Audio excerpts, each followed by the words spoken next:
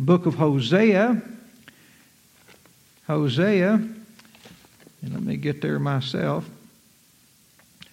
Chapter 2, and God willing, we'll be expounding verses 13 through 15. Online viewers, you also are getting an invitation, and you will be able to attend as well, except for the barbecue. All right? You'll have to do that yourself. But you also will be able to participate in the games. We've already figured out how to do all that, and it'll be a good time. So prepare to have a date, a virtual date at home with us. All right? Hosea chapter 2. Hosea chapter 2. The title of the message this morning is Hope in the Valley. Hope in the Valley. There's also a subtitle of this message I've given it, which is Vineyards in the Wilderness. Hope in the Valley. Vineyards in the wilderness. I told you last Sunday that the book of Hosea was not all gloom and doom. There's a bunch of it in there. But it's not all gloom and doom. No matter what your circumstance is, no matter how far you have gone in the wrong direction, or how bad you've rebelled against the Lord, He is still not willing that any should perish, but that all should come to repentance. Israel had traveled a long way from God. They had openly and flagrantly rebelled against Him by serving false gods from the nations around them. In the previous verses, God told them just how things were between Him and them. He said, "You are not my people, and I will not be your God." Then the Lord told them how He was going to destroy their nation because of their rebellion. And He's going to continue to do that in our text this morning. But in the preceding verses, we see the great wrath of God tempered with the great love and wisdom of God.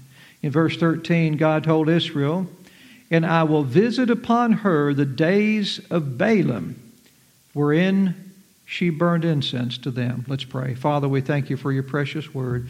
I thank You for those who came to church this morning to set their day aside so they could hear Your word be taught, so they could worship with the other believers and be edified by Your Spirit in Your truth. And Father, I pray Your Holy Spirit will teach us this morning, settle our hearts, remove any distractions, Father, and help us, Lord, to bend our ears toward heaven and hear what You have to say in Your word, the Bible. In Jesus' name we pray. Amen. He says, "And I will visit upon her the days of Balaam, wherein she burned incense to them." If you're not familiar with the word Baal or Balaam, it can be confusing. Baal basically means owner or Lord. So while the name Baal may refer to a specific false god, it can also refer to a number of different false gods, depending on who you considered your Lord to be. This could be Baal, that could be Baal, that could be Baal, you see. So Baal is the singular form, like the word Lord would be to us, and Balaam is the plural form, like the word lords would be to us. So when God says He's going to visit the days of Balaam, when He says the days of Balaam, He's referring to the time when Israel worshiped the false gods, plural, of the nations around them. He said they were days wherein she, that is Israel, burned incense to them. See the plural there? Balaam and them, instead of Baal and him. And she burned incense to them, and by burning incense to them, that was a perversion of the true worship of God that He had shown His people. If you'll notice in the tabernacle, they had an altar of what? Incense. They burned incense to the one true God. You say, well, yeah, but maybe they got that from the Baal worshipers. Maybe that's where the incense came from. Never think that God copied any false religion. That's what the secular people that want you to think. But the truth is just the opposite. The devil is not a creator. He copies and perverts everything that God does. They burned incense to their false gods, but Israel burned incense in the temple to the one true God. And even though it may not be recorded in Scripture before the tabernacle, I believe there was incense burnt to God in some divinely revealed and accepted form that God had shown it in, just like the days of Melchizedek, when he was a priest of the Most High God before the Aaronic priesthood was given in God's law. If you'd notice, when God instituted the tabernacle worship, He incorporated many of the sacrificial activities that were documented by believers far earlier than the tabernacle was ever given, such as that of Abel, who offered an acceptable sacrifice to God. So instead of burning incense to the God who brought them out of Egypt, they burned incense to false gods, offering odors to idols. They were giving sweet prayers, which is what the incense represented, sweet prayers to the works of their own hands. God said He was going to visit those days of false worship upon Israel. What does it mean to visit those days upon them? Well, sometimes when we see someone doing something wrong and appearing to get away with it, we'll say, one day that's going to catch up with you. That's what Hosea is talking about here. One day in the future, the days of your past is going to catch up with you. And as it was true with Israel, so it's true with us. That's what God is telling them. He's saying, I will make those days of idolatry catch up to you. I will visit those days upon you. Here's a kingdom truth this morning if you're taking notes. You can't outrun your sin. No matter how far it is behind you, it will one day catch up to you. And you will have to endure the hardship of your disobedience to God. I'll say that again. You can't outrun your sin. No matter how far it is behind you, it will one day catch up to you. And you will have to endure the hardship of your disobedience to God. The Lord said Israel burned incense to her false gods. Look back in your text. And she decked herself with earrings, her earrings and her jewels. She got all dressed up for her idols, her false lovers. Instead of loving the one true God, she loved her false gods. And it has the idea of a woman getting all fixed up for them, like a vain woman whose identity is based on her outward appearance rather than her inward character.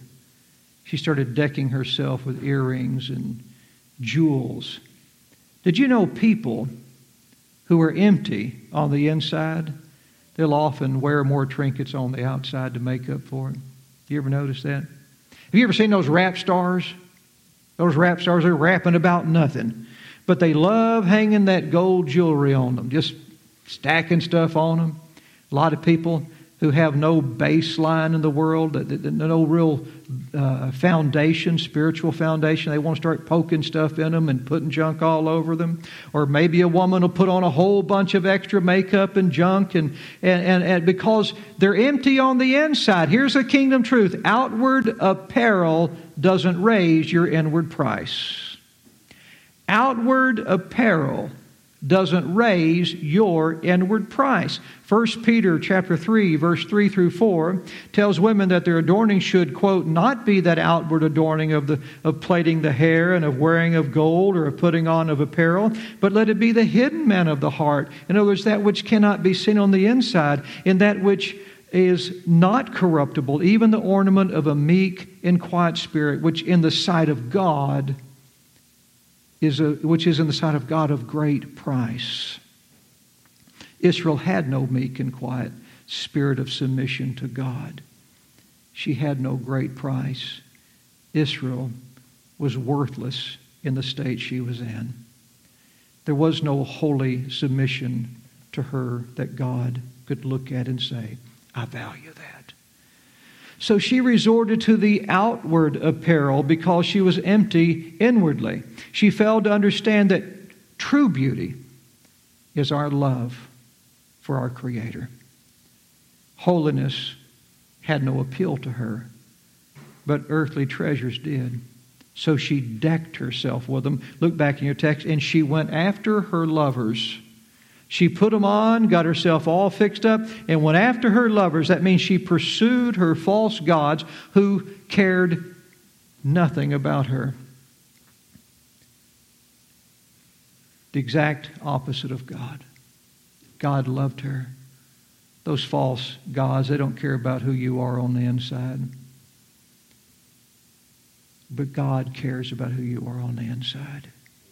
Isn't it amazing how false Christians today do the same thing? They deck themselves up outwardly to pursue their false god in the name of Jesus. Yeah, false Christians do that. They deck themselves outwardly. False Christianity doesn't care about who you are inwardly. It cares about what you have outwardly. Think about it. False Christianity does not care about who you are inwardly. It cares about what you have outwardly. That's why they preach a gospel that tells you how to get rich in this world's goods. Their pastors preach a gospel that tells you how to get them rich. So then you can turn around and get yourself rich. We've all heard people do that in so-called churches. Those are not true churches. They're false teachers. They're decking themselves outwardly and running to their false gods. God said Israel did that. Look back in your text. And forget me, saith the Lord. They forgot all about God because they were pursuing something else.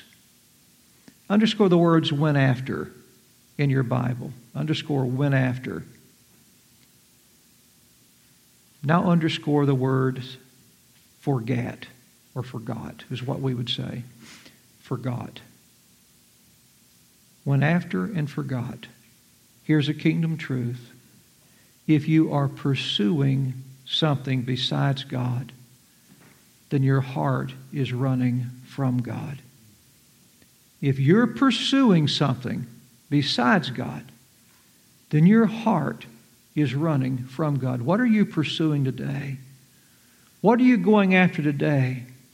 What are your desires today in your pursuit in life today? If you are not pursuing God, then you're running from God. They were running after their own lusts, and they forgot the God who loved them. So God said, verse 14, therefore, behold, I will allure her. Now, you know what it means to allure somebody? You know what it means to allure somebody? I'll use my fake $20 bill here.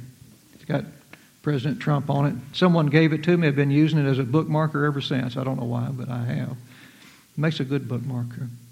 But let's pretend like it's real money.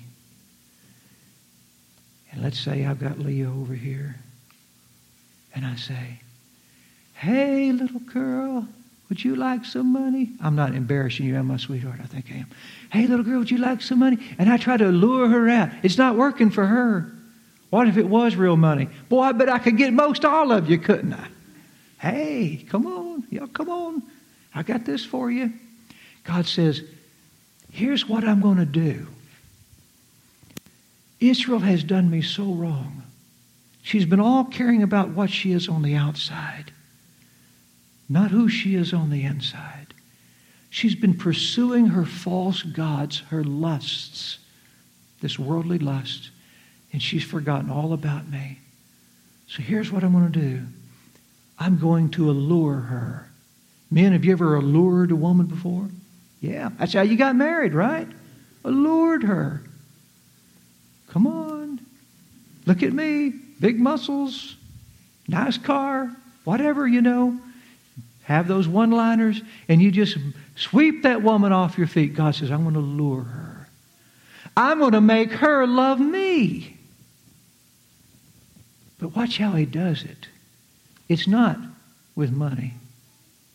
It's not with handsomeness and big muscles and sweet talk. He says, I'm going to allure her. Look back in your text.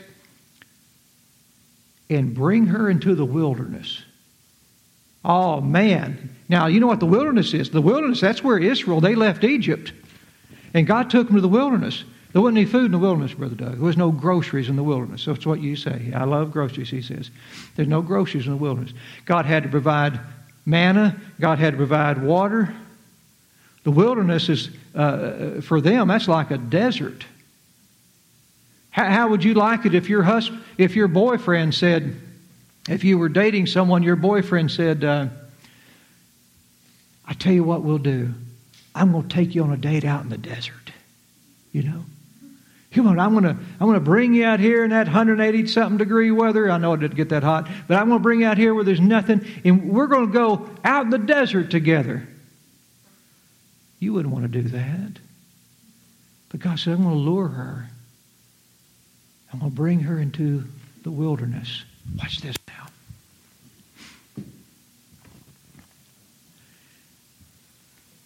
It doesn't sound alluring.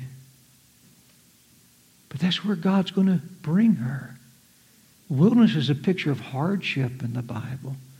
The wilderness is a picture of difficulty in the Bible and trial in the Bible. Where was Jesus taken when he was tempted of the devil? In the wilderness. Where was Israel tried and tested? In the wilderness. But he said, I'm going to allure her in the wilderness, look back in your text, and speak comfortably unto her. God is speaking uncomfortably to Israel in the promised land, isn't he? Remember all the gloom and doom? I'm going to judge her. I'm going to visit the days of Balaam on her. I'm going to destroy her land and drive her out and all these things, all the gloom and doom we've been reading, that God's going to punish Israel for the worship of her false gods. He was speaking uncomfortably to her while she was still in the promised land. He says, but I'm going to lure her out in the wilderness. And when I get her there, then I'm going to speak comfortably to her. I'm speaking harsh to her now. I'll speak soft and tender to her when I get her out in the wilderness. See what God's doing? While she's decked with jewelry, enjoying a full belly and having a good time with her false gods, living it up in the promised land, she has no need for comforting words, does she? She thinks she has it all. But she doesn't know, as the book of Revelation says, that she is poor and miserable and blind and naked without God. So God, in His great love for Israel, is going to allure her to a place in history when she is so broken and in despair that she'll be able to appreciate and thank God for speaking to her the promise of hope again. You don't think you need hope when you have everything, do you? Here's a kingdom truth. Our calamity often comes in paradise. Our comfort often comes in the wilderness. I'll say that again. Calamity often comes in paradise. Comfort often comes in the wilderness. Where did the first calamity on earth happen at? In the Garden of Eden. In paradise. Right then in paradise, Adam was surrounded by food he could freely eat. He had no need of anything. If God would have come in and spoke comfortably to Adam, he would have thought, what's this all about? I have no need of anything. I'm healthy, I'm alive, everything's going great for me, I'm living in paradise. But once he got kicked out of the Garden of Eden, where sin entered into the world and then death by sin, once he got kicked out of the Garden of Eden, he needed comfort then, didn't he? He needed hope then. My little granddaughter yesterday, one of my little granddaughters, not this one, but Lauren's baby, she was given a bicycle, and she's such a little bitty thing, and she got on that bicycle and she said, "Bye, Mama," and she started trying to ride that little bicycle in their living room, you know, and so she thought she was going to go to the park with Daddy. And when she learned that actually her bicycle trip was in the living room with Mama, It didn't go over too well, and like a good female, she did all the stuff she should have done. She collapsed on the ground like that and started wailing, just crying. It was just devastating to her. Next thing you know, we get a video. It looked like Daddy had her out in the park on that bicycle. She didn't need comfort until she realized she wasn't going to the park. And then when the sadness came, when the sorrow came, that's when she needed words of hope. Daddy will take you. I'll take you out there, sweetheart. But God uses our calamity to bring us into the wilderness that He might speak comfort to us. He uses hardships to strip us down to nothing so we can finally see Him as everything we've ever needed. God says, I'm going to do this to Israel. Verse 15, and I will give her her vineyards from thence. This is strong doctrine here. Pay attention. Folks, vineyards don't grow in the wilderness, do they? But God's vineyards do. How many of y'all, if you had the chance right now, how many of y'all would love to see and eat manna? Oh man, I'd love to. I'd love to try that out. How many of y'all, if you could right now,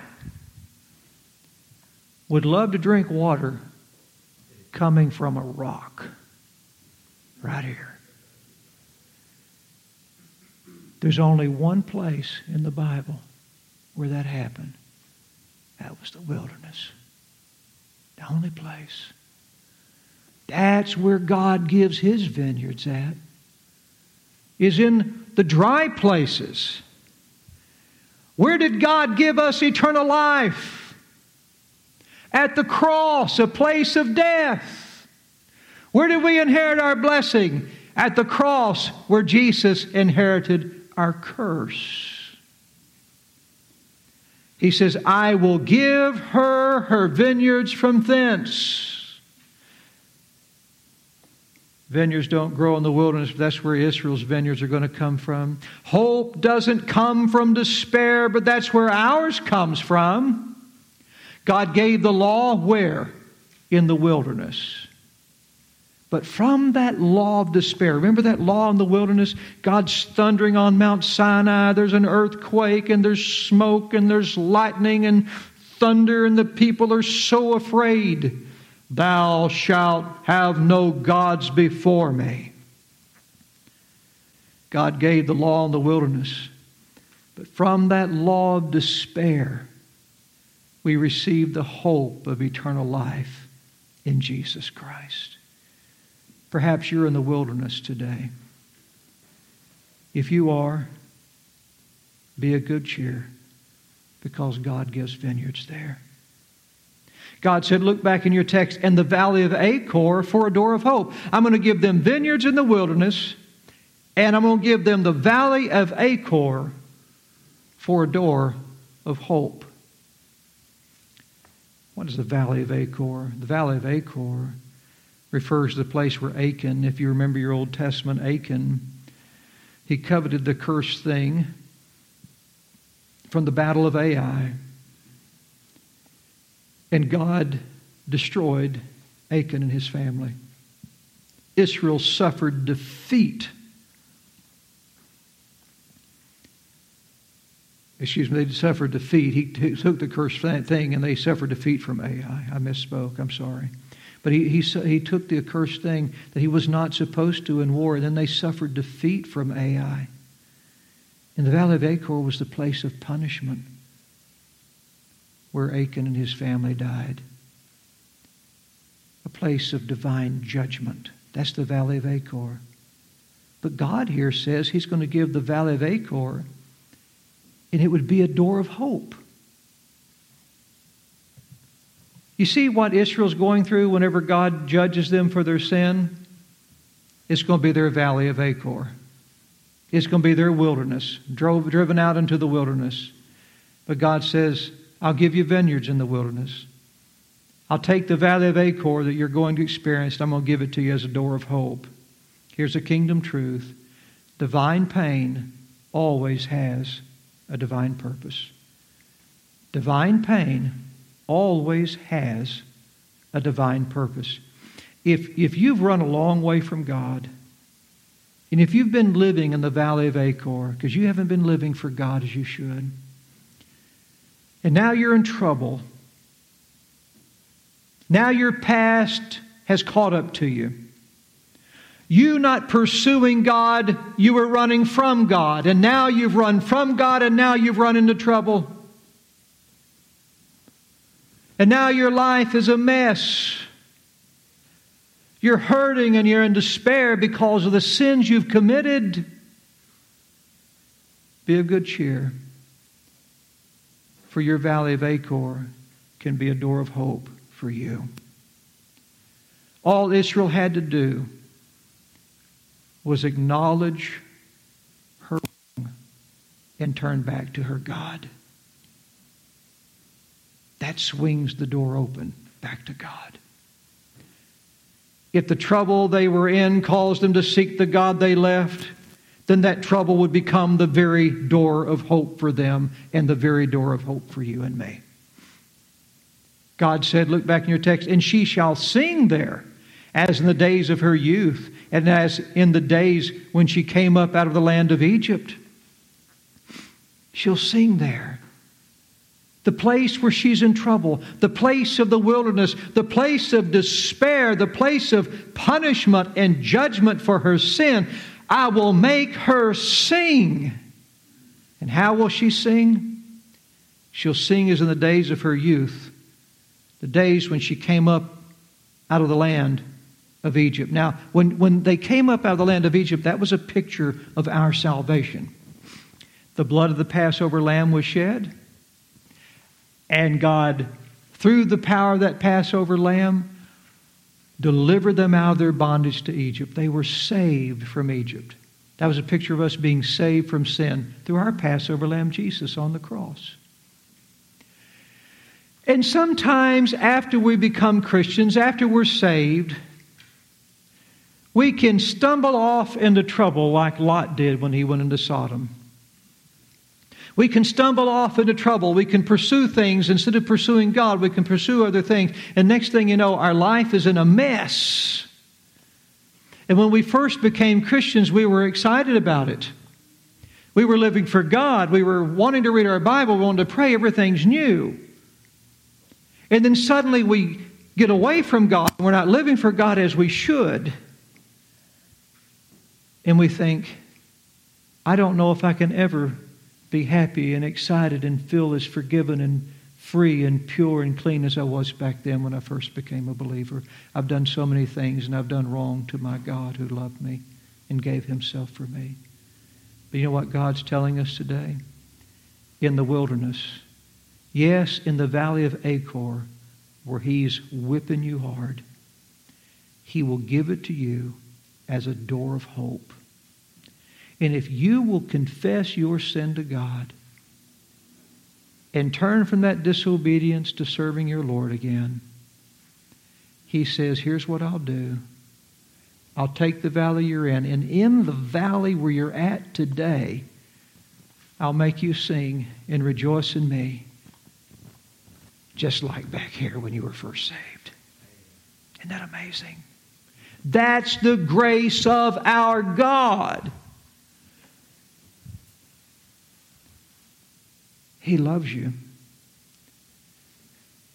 He'll never give up on you if you believe in Him as your Savior. He said, she shall sing there as in the days of her youth and as in the days when she came up out of the land of Egypt. God would restore her as He will restore us to the joy we once had when we walked with God. God can do this with a man. God can do this with a family. God can do this with a nation. The wilderness will give a vineyard. The valley of trouble will become your door of hope. And God will take you back and restore you back to those happy days when you first left Him, before you first left Him. With that, we'll go ahead and close. What an incredible, comforting thing this morning. We've been reading all this gloom and doom, all of this judgment from God. And then we see that there is a divine purpose in that divine pain. When God sends you into trouble like that, don't ever forget there's a divine purpose behind it. And if it is to chastise you for your wrong, then become a hinge and turn back to God. And as you turn back to God, that valley would become a door of hope, swinging you back into the joy you once had before. Father, we thank you so much for your precious word. We thank you, Father God, that you're so good to us and you love us so much. You're not going to let us continue on in our sin. We thank you, Lord, that you're true to your holiness, Lord. You will not compromise with our unrighteous lifestyle. We will suffer. The day of sin will catch up to us. You will visit those days upon us. We can't outrun our wrong. But we're so grateful, Father, that when it catches up and you strip us down of what all we had before and we realize, Lord, our wrong, that the valley is not the end. If we'll turn to you, it will be the beginning, Father, of returning back to where we once were before. I pray if there's any like that here today, that their valley of Achor, Father, will soon become a door of hope. And also pray, dear Lord God, if there's any here today that do not know you as their Savior, they've never been born again. Lord, we know, Father God, ultimately, Father, apart from Christ, they'll perish forever. There is no forgiveness apart from Jesus. And Father, we pray you'll bring them to your gospel where they can believe on your Son and be saved. We ask in His precious